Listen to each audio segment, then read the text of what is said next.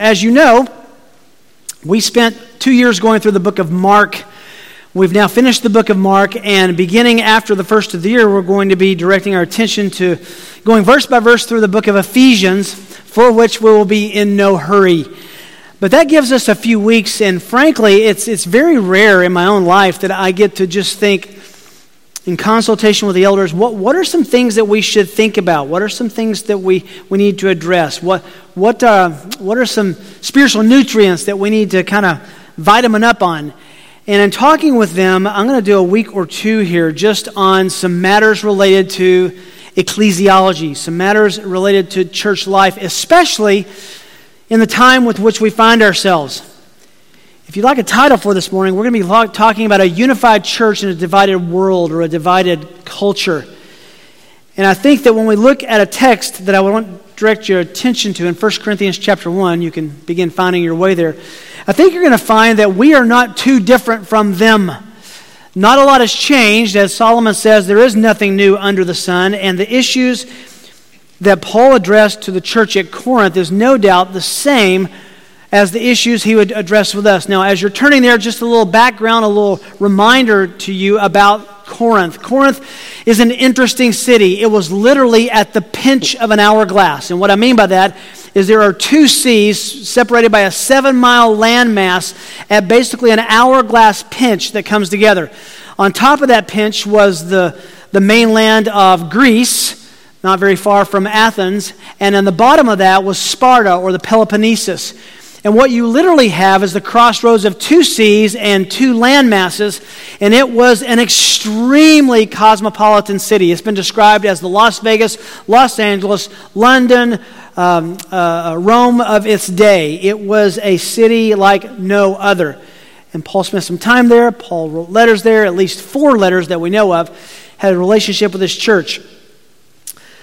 He begins this letter with, after 9 verses of commendation, in verse 10, he begins what one commentator calls 16 chapters of a spiritual spanking. And that is no doubt the truth. He is correcting, he's encouraging, but always with the nuance that behavior is leveraged, behavior is changed, church is moved along by theology. It's always attached to gospel truth and gospel reality. So after those first 9 verses of commendation, that's the rose among the thorns, as we could think of it, chapter 1, verse 10 really begins the substance of the corrective part of his epistle. This is, without getting into great detail, at least his second letter. It's kind of funny. When you look at the 2 Corinthians, you have to think of 2 and 4, not 1 and 2. There was a letter that they wrote. Paul responds to that letter, and that's what we have as 1 Corinthians. Even though there's a letter, we have 1 Corinthians. Then there was another letter, which we call the severe letter, and then there was 2 Corinthians, which is really the 4th letter. If that's not confusing enough, we're in 1 Corinthians chapter 1, verse 10. 1 Corinthians chapter 1. Paul says, "Now I exhort you, brethren, by the name of our Lord Jesus Christ, that you all agree, and that there be no divisions among you, but that you be made complete in the same mind and in the same judgment. For I've been informed concerning you, my brethren, by Chloe's people, that there are quarrels among you. Now I mean this, that each one of you is saying, I am of Paul, and I of Apollos, and I of Cephas, or Peter, and I of Christ. Has Christ been divided? Paul was not crucified for you, was he? Or were you baptized in the name of Paul? I thank God that I baptized none of you except Crispus and Gaius, so that no one would say that you were baptized in my name. Now, I did baptize also the household of Stephanas. Beyond that, I do not know whether I baptized any other. For Christ did not send me to baptize, but to preach the gospel, not in cleverness of speech, so that the cross of Christ would not be made void." Empty. The Bible is relentless in its emphasis on the beauty and benefits of unity. It's equal in its emphasis on the devastation and danger of division among the people of God. Psalm 133, verse 1, you know it well. Behold, how good and pleasant it is for brethren to dwell together in unity. God looks at believers dwelling together, and when they are getting along and dwelling in unity, He says it's beautiful. It's a pleasing aroma to Himself. On the last night of His earthly ministry, Jesus had unity as a significant accent in the final lessons that He was telling His men. John 17:11, I am no longer in the world, and yet they themselves are in the world, the disciples, and I come to you. Holy Father, keep them in your name, the name which you have given me, that they may be even as we are. Unified in solidarity. Just a few verses later, verse 21 of John 17. That they may be as one, even as you, Father, are in me and I in you, that they also may be in us, so that the world may believe that you sent me. Do you understand what He's saying? Our solidarity as believers is as important as the solidarity that exists within the Trinity, and that becomes our mirror, our paradigm to look into for unity. We are to be as unified as believers as is the Father, the Son, and the Holy Spirit. Listen to the testimony of our faith and our evangelism. John 17:23. In them, I in them, and you in me, Jesus says, that they may be perfected, matured in unity, so that the world may know that you sent me and loved them even as you have loved me. Jesus said earlier in chapter 13, they will know that you love me when they love each other. The world sees us loving each other. In other words, the foundation of gospel evangelism from the people in the church of Jesus' blood-bought body is based on unity.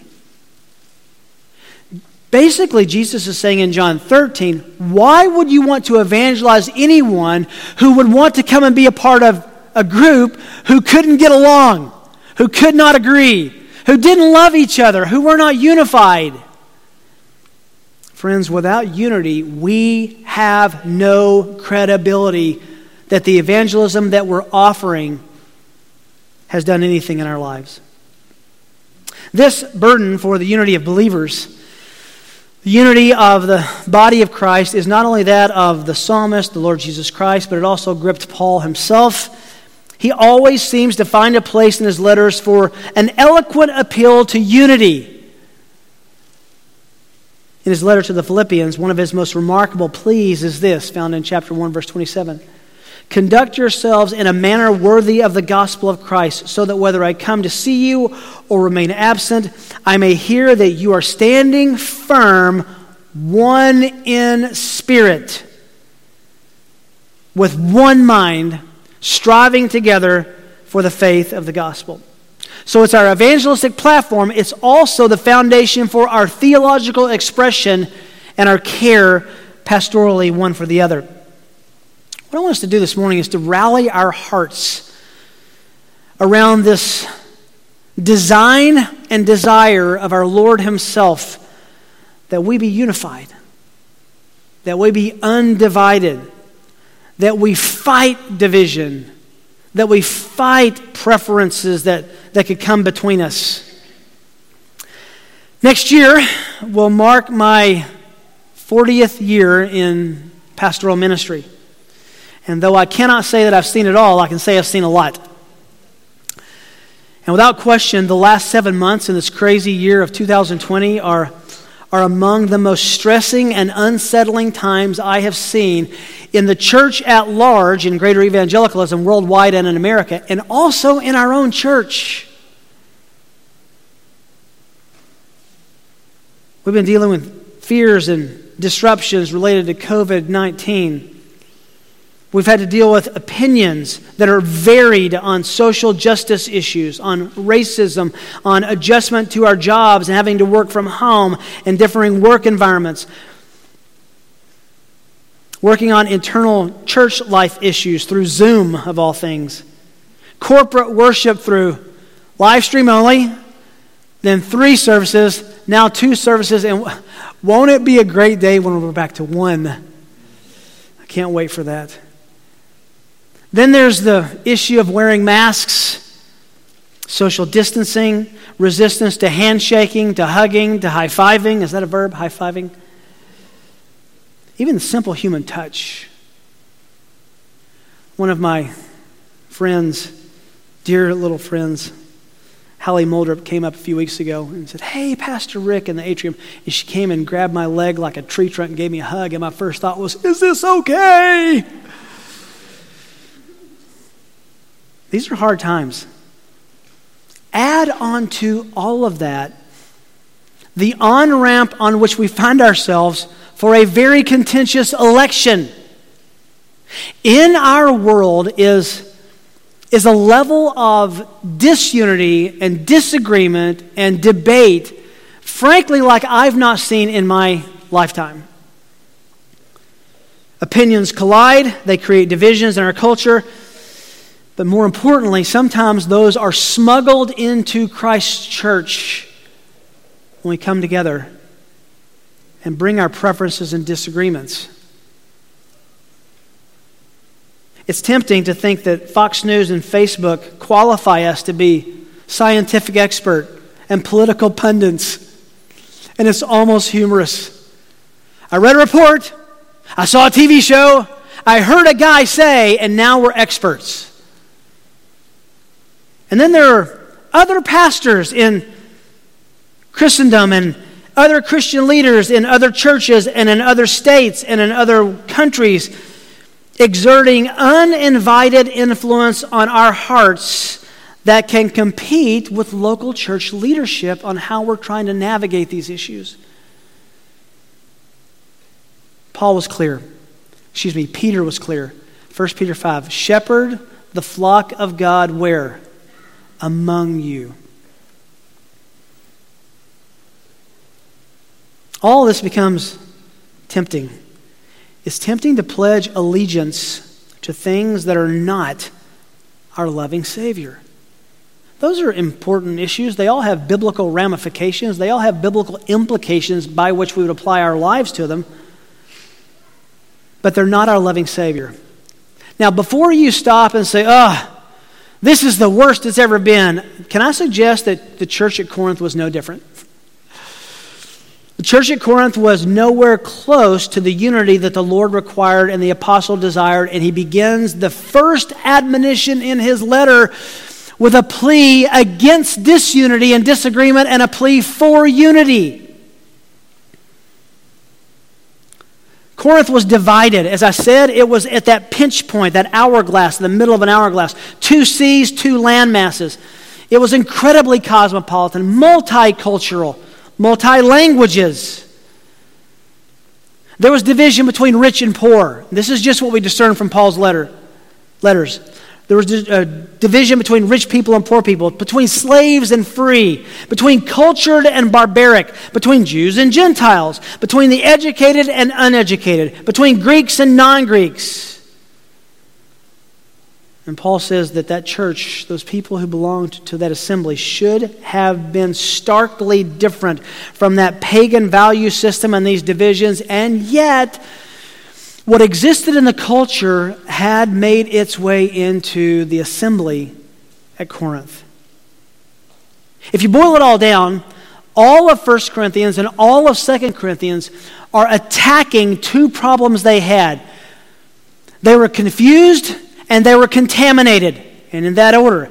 Their confusion about theological realities, about how theology is for life, about how everything that we decide and everything we do and everything we think and every response we have is a reflex of our theology. Their confusion about theology led them to be contaminated by bringing the world's values, the world's divisions into the church. And I would suggest, friends, that confusion and contamination still coexist as our greatest threats. Confused about their spiritual allegiances, contaminated by the society's values, And that all came in to Sunday morning when they met. Now, Paul, as you might imagine, does not tiptoe around this problem. Right out of the gate, after 9 verses of commendation, the first thing he does in the next 15 and a half chapters of correction is to attempt to correct their disunity. One of the most damaging torpedoes to the effectiveness of you individually and our church corporally is the reality of division. The great enemy of the church's mission and purpose is disunity. Now, I don't know if you've thought about this before, but you as a Christian were designed, you have spiritual DNA designed for battle. Battle against Satan and his minions. Battle against the world and its values. If we're not fighting the right enemy, we will fight each other. You're designed to fight. If you're not fighting the right enemy, look around. That's where you will express God's militant desire to fight the right things, and you'll transfer them to the wrong people. The church at Corinth found themselves fighting each other. And Paul addresses it right at the very beginning of the letter.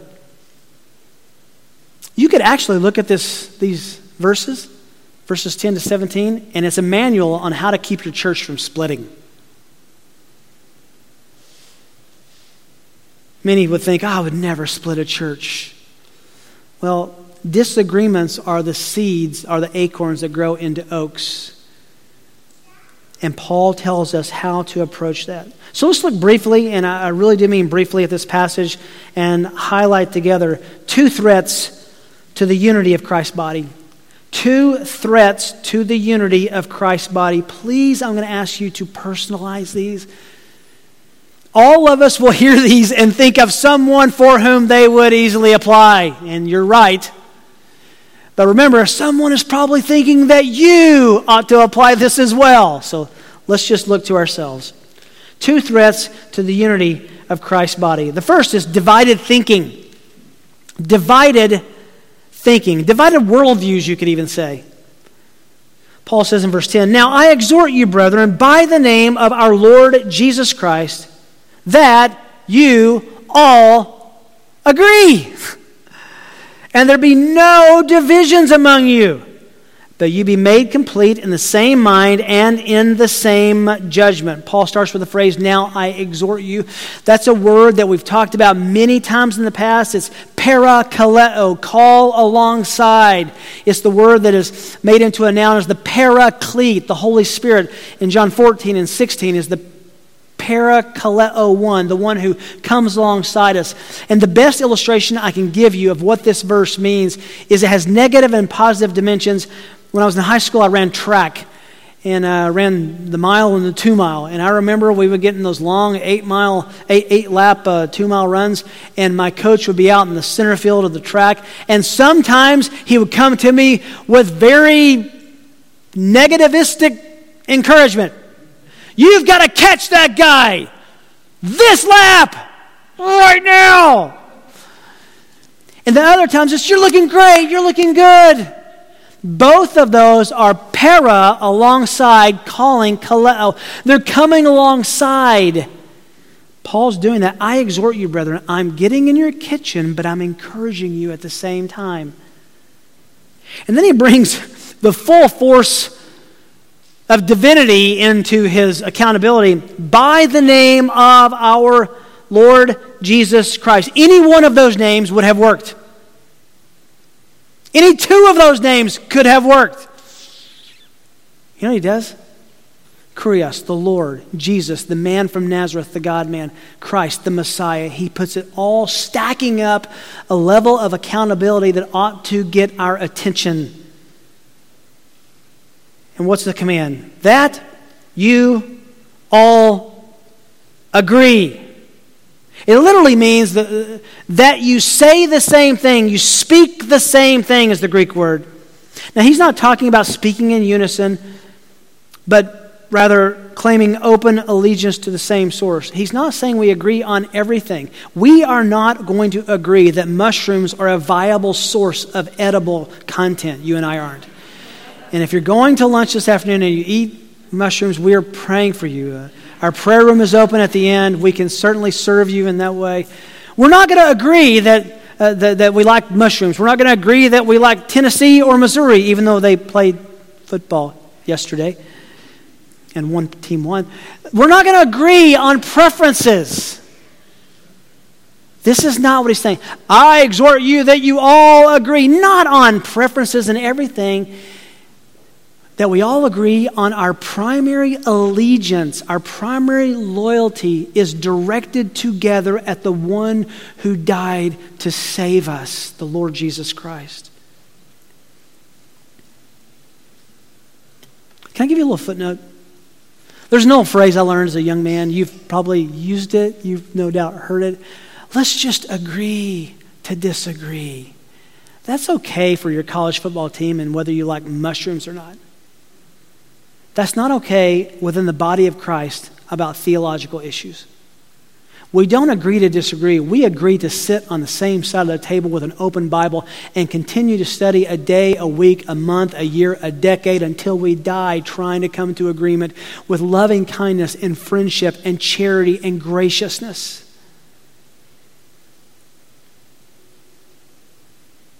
He's responding to disagreements in the church that actually began to be personal, as we'll see in a moment. It climaxes, the verse does, by saying there should be no divisions, no, literally it's no tearing apart, and at the end, but that you be made complete. There's a word picture going on in the original. That you not rip apart, but you mend back together. The word for made complete is a word that was used for healing of bones and resetting bones and also mending nets, fishing nets. Knit together. In other words, Paul is calling the Corinthians to a life of peacemaking and peacekeeping. Jesus said, "Blessed are the peacemakers." It's not always popular. I remember my dad, in his typical Marine-trained fashion, used to say, "Ricky, you ever try to separate two dogs that are fighting, you're the one that's going to get bit." And he's right. But Jesus still and Paul still call us back to be peacemakers.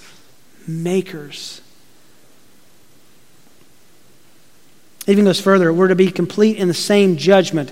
Now that doesn't mean that we agree on every NFL team. What that means is we are making judgments about theology, about what we believe, as we'll see in verse 17, about the gospel itself. It's a common commitment to a common creed in theology. And folks, this takes patient communication. It takes speaking and listening. We're typically pretty good at articulation and not so good at listening. You know how you can tell that? This is one of my besetting sins, is before a person finishes articulating what they think or believe, we cut them off to interject something.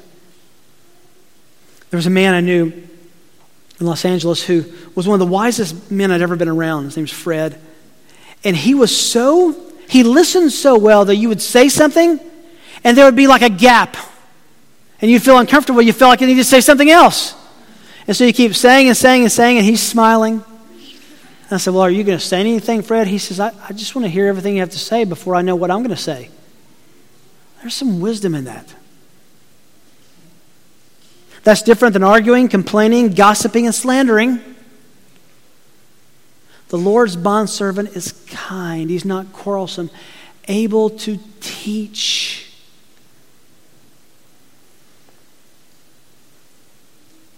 Speak and listen when we're moving toward agreement on theological values and principles.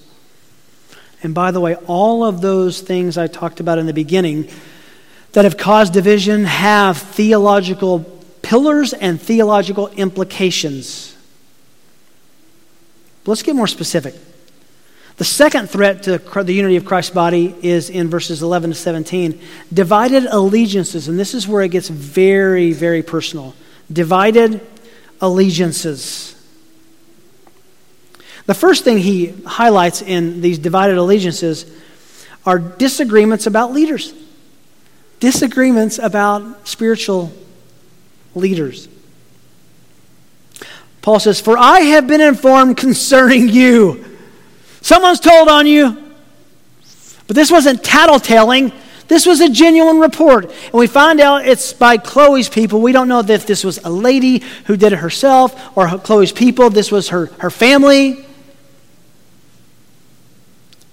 Who this is isn't as important as the report. What's the report? End of verse 11. That there are quarrels among you. You're disagreeing. You're fighting. You're disunified. Now, in typical Pauline fashion, before someone can say, "What do you mean?" he says, "Now I mean this." Verse 12. That each one of you is saying, now listen to these. They're not as easy to understand as at face value unless you look a little closer. "I am of Paul." Paul had been there. Paul had written to them from Ephesus. Paul had discipled there. He had been on trial there. He had stood before the Bema seat there. He had a relationship with them. And some people are saying, "I am a Paulite. Paul's my guy. Whatever Paul says, that's the deal." Others, "I of Apollos." Apollos had also accompanied Paul to Corinth. And they liked Apollos. He was a man of the word. This was a guy who was known as a Bible dictionary. He was very theologically attuned. And some people said, "Apollos is my guy." Others said, "Nah, Cephas, Peter. Peter's my guy. Rough and tumble, strong, passionate." And then you have, it looks like, well, the right answer is in the end, "I am of Christ." That's not the right answer. Because these were people who said, "You have human leaders. I don't have any allegiance to anybody except Christ. Jesus and I, dynamic duo." They were shunning spiritual leadership. So you have some people who put too much emphasis on a spiritual leader and became a devotee of them over Christ, and some people who put too little emphasis on spiritual leaders and believe that they and Christ could sort out their whole life and theological nuances and the canon themselves without any aid. As Christians, we do not want to be people who follow a leader in Christ's church, but rather a people who find our identity and purpose and meaning and unity and mission and allegiance in Jesus Christ. However, that does not undermine the gifted men that God has given us. It's perfectly normal, by the way, to have a special affection for a person who led us to Christ, a person who led us in Christ, a favorite teacher, a pastor, someone who's fed us the word for a long time, a Sunday school teacher, a care group leader, an elder, a deacon who has counseled and consoled us, just a friend who's discipled us. To have affection for them is a wonderful thing. But such affection becomes disloyalty and carnal when it's allowed to segregate us from others in the church because of our affection for that leader. Then it becomes self-centered, self-willed exclusiveness. It's the antithesis of unity. They were claiming Paul, Apollos, Peter. Some saying, "I'm too spiritual for any kind of leader. I have Christ myself." So what? So ask yourself, where's your allegiance? Ask yourself, where is your allegiance? Every true spiritual leader, and I know this of your elders who I meet with regularly, every true spiritual leader, and it's true of the men who are leading us in our church, ought to be more concerned that loyalty is attached to the Lord Jesus than to personalities, people. How do you know where your allegiance is? What are you known for? We're looking at Paul and Peter and Apollos. But again, are you more attuned to what you heard on Facebook or Fox News than you are the Bible? What are you known for? What do you talk about? What are you passionate about? He gets personal in verse 13. Has Christ been divided? This is his body. He'll go on in chapter 12 to talk about how the ridiculous nature. Can you imagine if I was standing here trying to preach and my right hand just continued punching myself in the face? You would say, that's awkward, that's odd, that's weird. He uses that illustration as an illustration of what Christ's body looks like to the world when we don't get along. Christ hasn't been divided. Then he gets very personal. Why are you following me? Paul was not crucified for you. He refers to himself in the third person. Was he? Or were you baptized in the name of Paul? No. It's not his name they were baptized in. Paul was only a compass that pointed to Jesus. If you want to know the most important virtue of Christian leadership, it is this. Any Christian leader worth his ministry ought to be more concerned about allegiance to Christ in the people they know than attention to himself or his opinions. Now, we can talk about spiritual leaders, but that's also true of all of us. If you are known in your neighborhood, at work, in your family, at dinner as someone who has more opinions about the election and face masks than you do about the greatness of God and the wonder of salvation, something's out of balance. He gets testimonial in verse 14. I thank God that I baptized none of you. This is almost a little humorous because you can hear as he's writing, he's kind of reflecting and remembering as he's going along. I'm glad. I thank God I baptized none of you. Well, hang on, except two guys, Crispus and Gaius. And that no man should say you were baptized in my name. He says it's a good thing that you didn't attach your association with Christ, that's baptism, with association with me. Footnote. Look, if the day that I was able to baptize my sons was a very special day. Sometimes when we see Adam baptizing some of the students in student ministries, he's had a significant impact. That's a sweet, affectionate thing. There's nothing wrong with that. But when you leave that moment and say, you know who I was baptized by? Adam Buelltel. Really? I was baptized by Aaron. I got you. Myra baptized me. You can go on and on. Or Bob, or Rick, or the elder. It goes on and on. That's what he's arguing against, is bragging on those things rather than the fact that I was baptized as a demonstration of my love for the Lord and relationship with him, as we saw just earlier.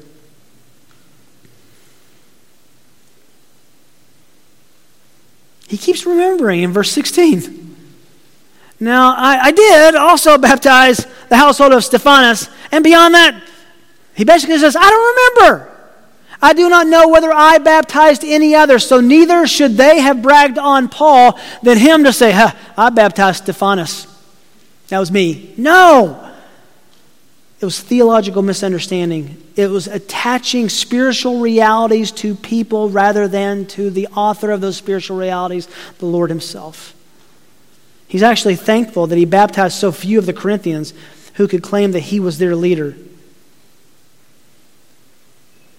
But this is really all somewhat introductory to this last subpoint. Disagreements about ministry. The argument is concluded. The exclamation point is penned in verse 17. For Christ did not send me, there's his apostleship, to baptize. Stop right there. Does that cause anybody any heartburn? It should. Wait a minute. I thought the Great Commission was go, make disciples, baptize them. Paul's saying, well, no, he didn't send me to baptize. He's not saying that he wouldn't or didn't baptize. He just told us 3 people in a household, a family, did he baptize. What he is saying is that that's collateral and subordinate to the primary purpose, which is in the next phrase, but to proclaim, to preach the gospel. There's the accent, there's the priority, there's the ultimate value, to talk about, to know, to share, to spread, to describe, to plumb the depths of the gospel.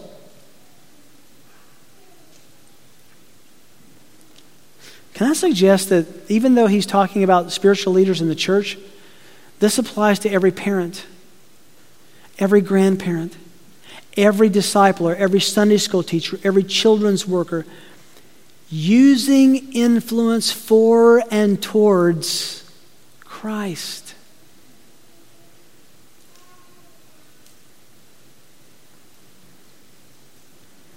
Then he says something that he's going to expand on in chapter 2, not in superiority or cleverness of speech.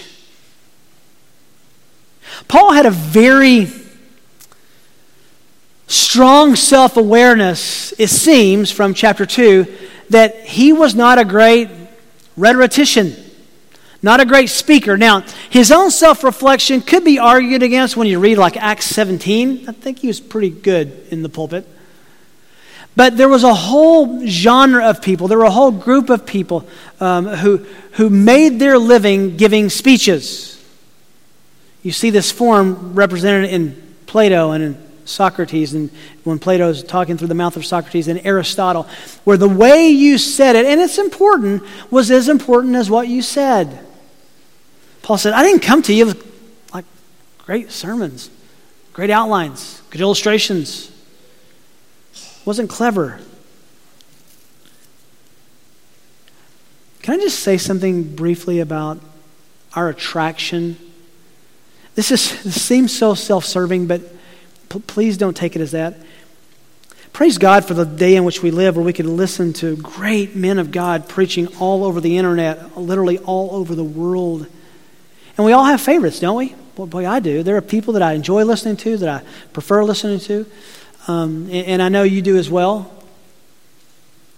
One of the things Paul is saying is don't, and he'll say this in the first 5 verses of chapter 2 explicitly, don't be wooed by great speakers away from the spiritual leaders who know you and know you well. Listen to these brothers who are great preachers. Listen to them, learn from them, profit them, but know that those guys you're listening to on the internet don't know the names of your family. They don't pray for your family. They don't get together with a group of men on 5:30 on Friday mornings that your elders do and pray systematically about you and through the membership. They don't know you, so appreciate who they are and what they teach you. But when you begin comparing them to the people who teach you in your church, you're getting awfully close to a danger line.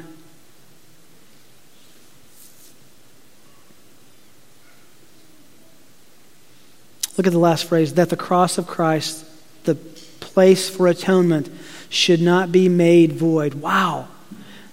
Reverse engineer that verse. What does that mean? The cross could be made void by putting too much emphasis on those who speak well, even if they speak about Christ, instead of the gospel reality that Paul was sent to preach in verse 17, that can elbow Christ out of the way because of clever speakers, clever preachers.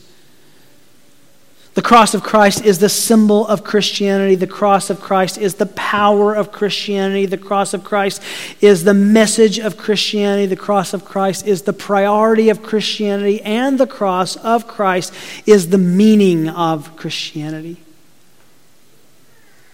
That's why he says, he doesn't want the cross nullified, made void, made empty, because allegiance is shifted to men. Can we stretch it? To politics, to views on masks, to views on social justice. Those are important issues that have theological implications. But if those become the issues that divide our church, we are missing the priority that Christ has left us with, that Paul has preached to us. That we have the gospel that we hold most precious. And if you think masks are a conspiracy, and if you think masks need to be worn 24/7, that should not divide us in the church. And if it does, it's an expression of immaturity. It's an expression of not loving. It's an expression of not caring. Now, we've said it 100 times. Can I say it again? There are people who shouldn't wear masks, who can't wear masks. They have breathing issues. They have COPD. They have asthma. What that means is in this place and in this room, we come and we automatically default to giving them the benefit of the doubt, right? And we assume that there's a reason they're not wearing it, and that's between them and the Lord, and we're going to love and care for them nonetheless. I mean, imagine Satan in his boardroom with his demons in January. How stupid would this have sounded? Okay, guys, in a few months, I've got a plan that I'm going to divide Christ Church by getting people mad at each other, by getting people not deferring to one another, by getting people irritated with each other based on whether they wear a surgical mask. Would anyone have believed that? I wouldn't have. And he's done it. Let's not let him do it here. Not here.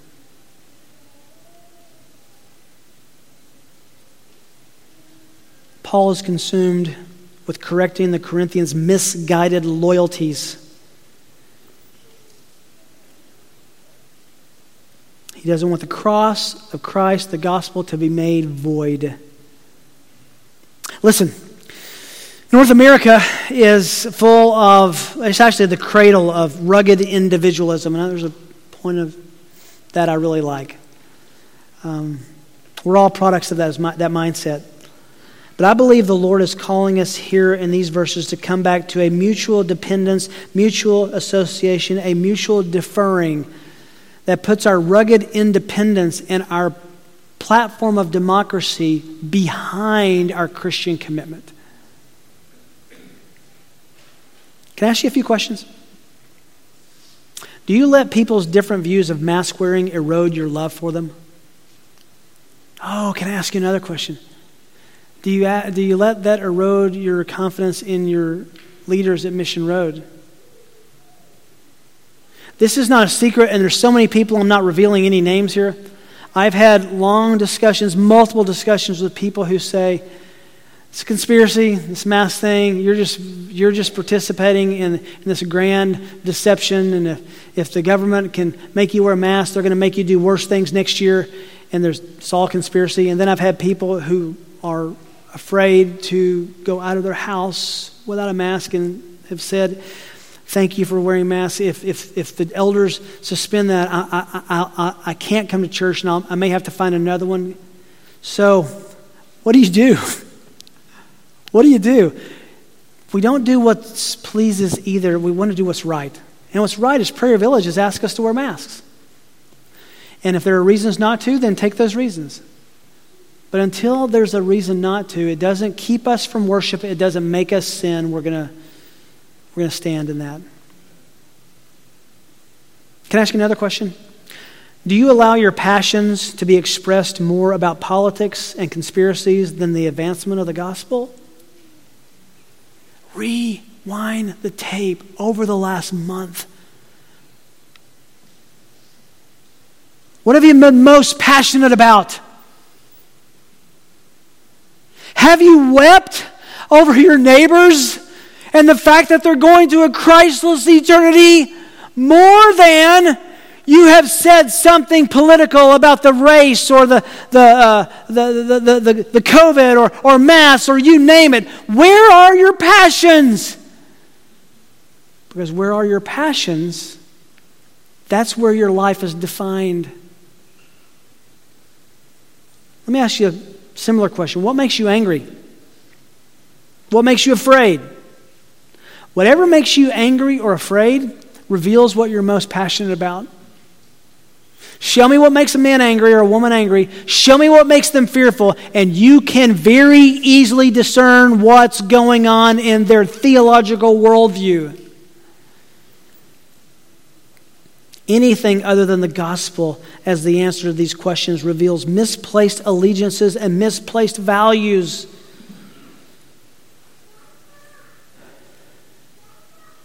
Listen, we all dislike distancing. We all dislike masks. I think most of us dislike going 35 miles an hour on Mission Road. Does that not seem a little slow?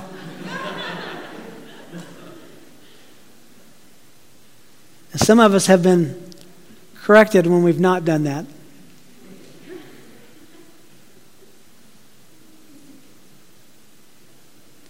How many times have you heard this? It's important for us to keep the main thing the main thing. Folks, we're in a test. I am convinced that you as an individual in our church, our local church body, and evangelicalism is a test.